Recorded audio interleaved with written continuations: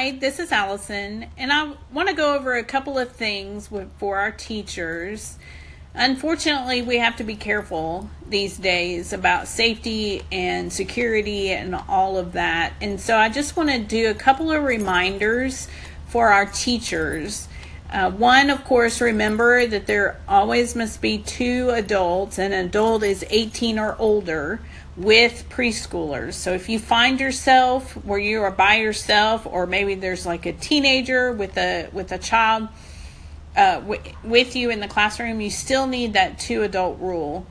So we have our coordinators. I'm usually around somewhere. You can let us know if we need to find another adult, but always make sure that you have 2 adults, whether you have 1 child or you have 20 children in your classroom. Also, when the children are going to the bathroom, do not go in the bathroom by yourself with the child. If they need help, always prop the door open if you're helping with pulling up pants or zipping or buttoning or whatever. But don't go into the bathroom by yourself with a child. Also, don't have the children sit in your lap. They can sit next to you. Now, if you're with babies, crawling babies, toddlers, obviously they have to sit in your lap. But I'm talking older preschoolers. It's just better to not have them sit in your laps. I know they'll climb up in it, but you can move them to sit beside you. It's just another one of those safety things that's safety for the preschooler, but then also safety for you adults as well. Another thing is those preschool tables are a fantastic height for adults, but don't sit on those tables. We spend a lot of time telling the preschoolers to sit in a chair, not stand or climb on tables. And if they see an adult sitting on a table, it's kind of a mixed signal there. So sit on the floor with them is the best thing to be interacted with them, or grab one of the preschool chairs, but just I ask that you don't sit on the preschool tables. Just be aware of your surroundings, be aware of what's going on.